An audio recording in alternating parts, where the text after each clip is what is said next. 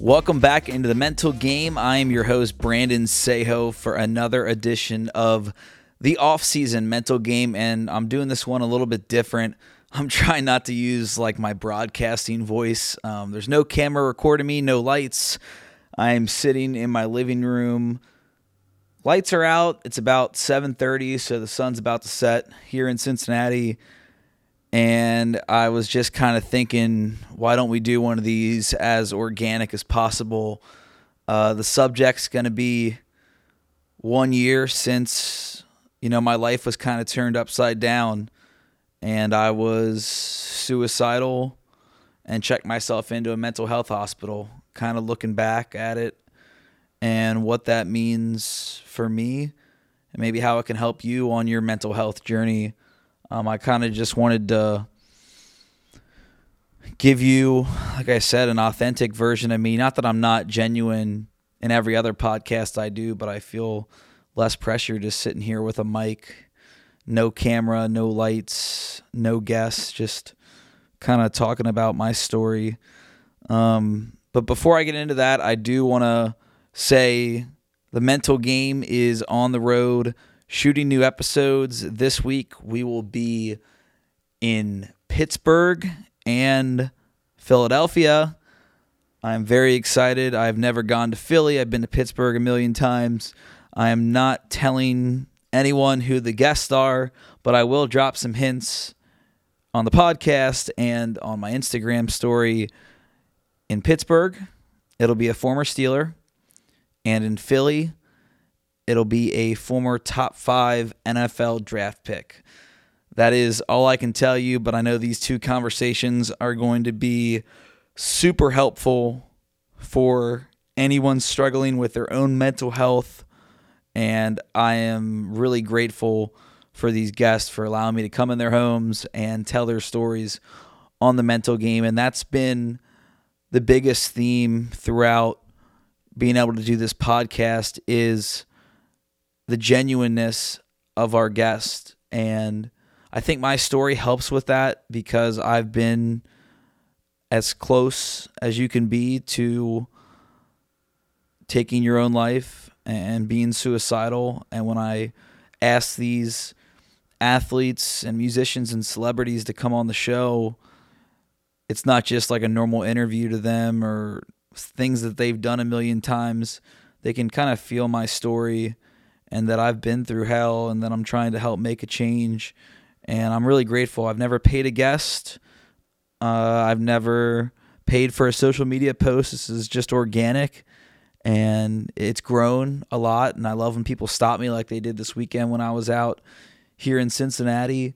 And a guy just told me how fun it's been to listen to the podcast and how he went through his own mental health struggles during the COVID-19 shutdowns, and listening to my story and the guest stories, it really helped him just kind of move on these past few months. And so that was cool to hear. But this off-season edition of the Mental Game is going to be about it being 1 year since I checked myself in because I was suicidal and I didn't want to live anymore. And looking back, it's kind of crazy to think that that's where my life was a year ago. I was miserable every single day. It's I get emotional thinking about it now. It's kind of this past 24, 48 hours have been weird thinking about it because I was fucking miserable. I hated getting up in the morning. I hated going to work. I cried almost every hour of every day. I hid it at work. I hid it from my family and friends. It was living hell. And to think that's where I was a year ago, and now I'm a pretty happy guy and working my ass off to make this podcast the biggest mental health podcast out there. I still get sad some days, but it's nowhere near where I was at before. But the last couple days thinking about it, I've just had some really raw emotions. I mean, for those of you listening that have been there, you understand. For those of you that don't, when you're suicidal, it is a feeling that you can't really control. It's a feeling that doesn't go away. And it just breaks you down, man. I just remember the misery, like, and I thank God, thank my family and friends and mental health professionals, my therapist, the mental health hospital, the Linder Center of Hope here in Cincinnati for saving my life, because I mean I was thinking about jumping off the bridge for months, walking home drunk from the bar.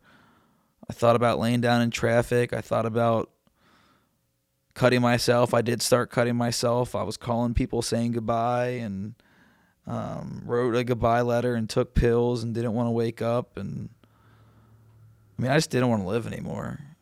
And it's a weird fucking feeling. It's kind of just, I'm just thinking about it. I'm sitting in the same living room where I was miserable every night, getting drunk every day after work, dreading going to work, not working out, not taking care of my mental health. Life just gets to you. I was in love, and that was the main thing that fucked me up. My ex and I had a really complicated relationship, and I thought it was going to be the person I was going to marry, and I've never got that close to what I've always wanted. And losing her and fighting together, just going back and forth, the arguments and the complications of that relationship just tore me apart. And I'll never, say her name on here or post pictures of us or anything like that. I just talk about, and that's just out of respect for her and her privacy. And I don't want anything, I don't wish any ill will towards her at all. I just try to talk about what got me to that point, because maybe someone listening can relate, where their relationship has gone to hell, or they felt alone again like I did. And that's why I talk about it. I mean, fuck, I was miserable. We had a really, really nasty breakup, and it was a toxic, argumentative, just a lot of variables that were just crazy that went into it. And when it crashed and burned, so did I. And I couldn't escape that misery of losing that person. I think the last couple days, thinking about where I was at a year ago, I got a little sad about it. It's hard losing your best friend and someone that you see yourself marrying, and just like having that person. So, I've had, kind of memories pop up on my phone, or things pop up in my head, and I think about where I was at a year ago and how I was trying to make that relationship work, and just fighting her breaking up with me. It fucking sucked, dude. And I'm thankful that I'm even though I'm a little emotional now talking about it, I'm at a place where, I am past that relationship, over that person, feel 100% good on my own. I'd love to meet somebody and fall in love again, but that's just not where my path's taking me right now. But I just, I look back at how miserable I was, and I'm sure people can relate. It's like, that's kind of that a relationship can be kind of your whole world.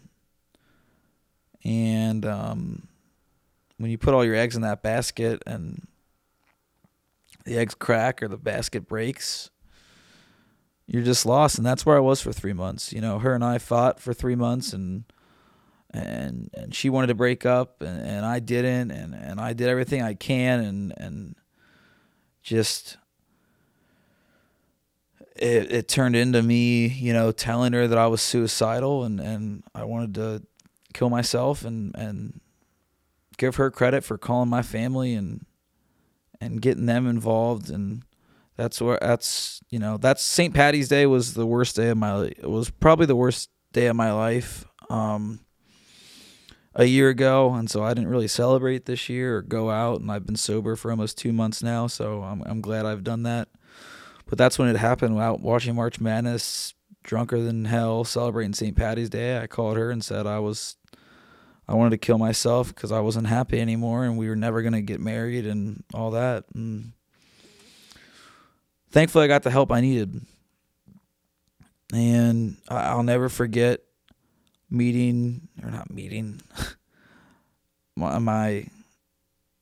one of my family members picking me up before I, walked to the bridge, and I might have fucking jumped off. That might have been it. That drunken call with my ex might have been it. And I was going to walk to the bridge and jump off. And thankfully, my family member came and picked me up, and I remember sitting there that night hysterically crying and being really upset and sobering up and talking to my mom and my dad about where I was at, and that I needed to check in somewhere or I was going to kill myself. And I couldn't control my emotions, and I was gonna lose my life if I didn't check in somewhere. So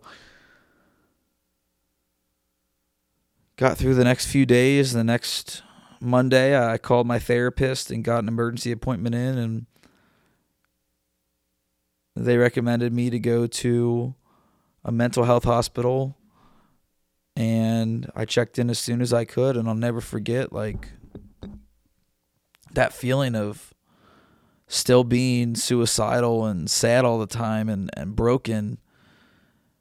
And I'll never forget checking in that first day, and they screen you and ask you a bunch of questions. And I just remember being in this small room where the nurse or whoever it was started writing all my information down, and she walked out to go grab some more paperwork, and I just fell to the floor and started bawling my eyes out because I realized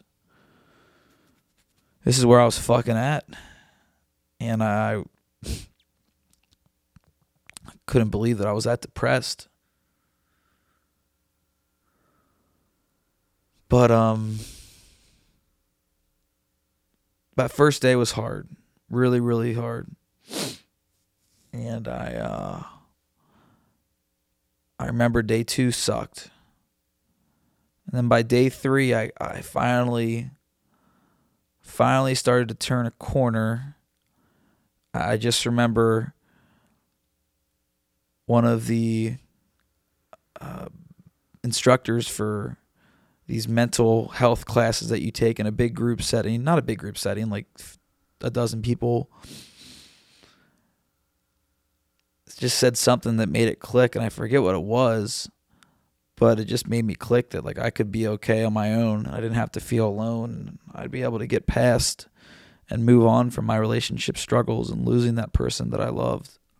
And that was big for me. And I spent 2 weeks in an outpatient program at the Linder Center of Hope in Cincinnati, where I worked with a psychiatrist, a psychologist. And really the biggest thing that helped is being in these classroom settings where, you meet people of every age, race, background, from 18 to 80 years old that are people are depressed or have anxiety or any mental illness and are trying to fight and get through it. And these classes, like, they don't teach you rocket science. They teach you coping mechanisms or how to deal with depressing situations or big life events. And it's just stuff that honestly should be taught in schools. And I hope in the next 5-10 years, maybe sooner than that, this is part of the curriculum where you learn how to deal with grief and loss, and you learn about boundaries and self-care and self-love before it's too late, and you think about suicide, or you're just depressed and have all this anxiety built up in your heart and you're just lost in life. It's stuff that needs to be taught in school at an earlier age, or you don't learn it anywhere unless you go to one of these places and you check yourself in for at a mental health hospital. So yeah, that's where I was at a year ago, and a lot of things have changed since then. I left my sports reporter job at the NBC station in Cincinnati, where I loved my job, and I started this mental health podcast, and it's a different journey. It's a different challenge. It's something that I've loved, and I feel so lucky to be able to have it. But looking back, it's a big jump from the idea that I had in therapy with my therapist talking about the mental health podcast to now, where it's what I do for a full-time job. But it's a grind, and just to look back at where I was a year ago and how life can change if you put in the work and you ask for help. If you're out there listening and struggling, like, please go do something. Like, it can change. Like, do I still have down days? Am I still sad sometimes? Yeah. I mean, I'll be honest, I had a shitty day today. I had a big time guest cancel. I'm trying to work out different things behind the scenes, running the mental game from a business side, and I'm just kind of down about where I was at a year ago, and maybe feeling alone or super single, whatever it is, thinking back about the relationship stuff I just talked about. But I'm like not even close, like not even in the same galaxy as where I was before, depressed and suicidal and just not able to be myself personally or professionally. So my message is, like, it can change. If you're in a really tough spot now where you're depressed or thinking about hurting yourself or having suicidal ideation, like, go fucking get help, please. Like, it does get better. I say it all the time, but it really fucking does get better. Look at me. Like, it gets better if you put in the work, if you ask for help. It's possible. It's possible to love yourself and to not be depressed and to feel good about life and living life. And so it's cool to be on the other side of that and to look myself in the mirror and see where I'm at. I feel good. I feel like I look good. I'm sober for day 45, I think. And I don't think I'll ever fucking drink again. I don't know. I joked with my buddies about it the other day, but like, I just don't see the benefits of it. Like, once you quit drinking and see like how much better you feel, how much money you save, how much you're more productive, and then you see like people out drunk or blacked out, it's like, why the fuck would I ever want to go back to that? So change is good. Change can happen, and you can save yourself. That's my main message. And I really, don't know what else to say. I just kind of felt a little down today about where I was at a year ago, and I wanted to talk about it and voice it because somebody out there might understand or might might just need, a sign to go get help. And that's my mission, is just to help people seek out help and go to therapy or check themselves in if they are feeling like I did a year ago. If there's anyone listening, don't be scared about it. If you got to check yourself in, it's scary. I get it. I was the worst day, but the best day of my life, because it saved my life. So go do it, please. Mental health is health. Therapy is cool. All those cliches that I've started to put on Instagram or Twitter, I mean, they're real. And I'm just thankful that I had the self-awareness that I wasn't going to make it if I didn't go get help. So have some hope. Love yourself. Love each other. And put your mental health first. And put yourself first. That's my message. And I just want to say thank you to everyone that's supported me through those mental health struggles and supported the Mental Game podcast. It's so cool to go out now, and even though I'm not drinking, I still go out. I try to go out like once a weekend because I hate sitting at home alone. But it's cool to have conversations about mental health with fans of the podcast or people that have followed me for a long time, and talk about the guests or talk about their stories and talk about how we can help each other better our mental health and feel good again. So it's super cool. So thanks to all of you. Don't know when I'll be back on here making a podcast for the off-season series, but if I think of one, I'll record it and post it. But once again, this week, I will be in Pittsburgh and Philadelphia shooting 2 new podcasts for season 2, which kicks off May 2nd. So I'm excited about that. Please send me any recommendations for Pittsburgh or Philly things to do, places to see, cheesesteaks to eat. I'm pumped. I'm definitely going to get some cheesesteaks. Probably plural, because I'm a fat ass and I love cheesesteaks. So thank you guys so much, and I'll catch you right back here next time on The Mental Game.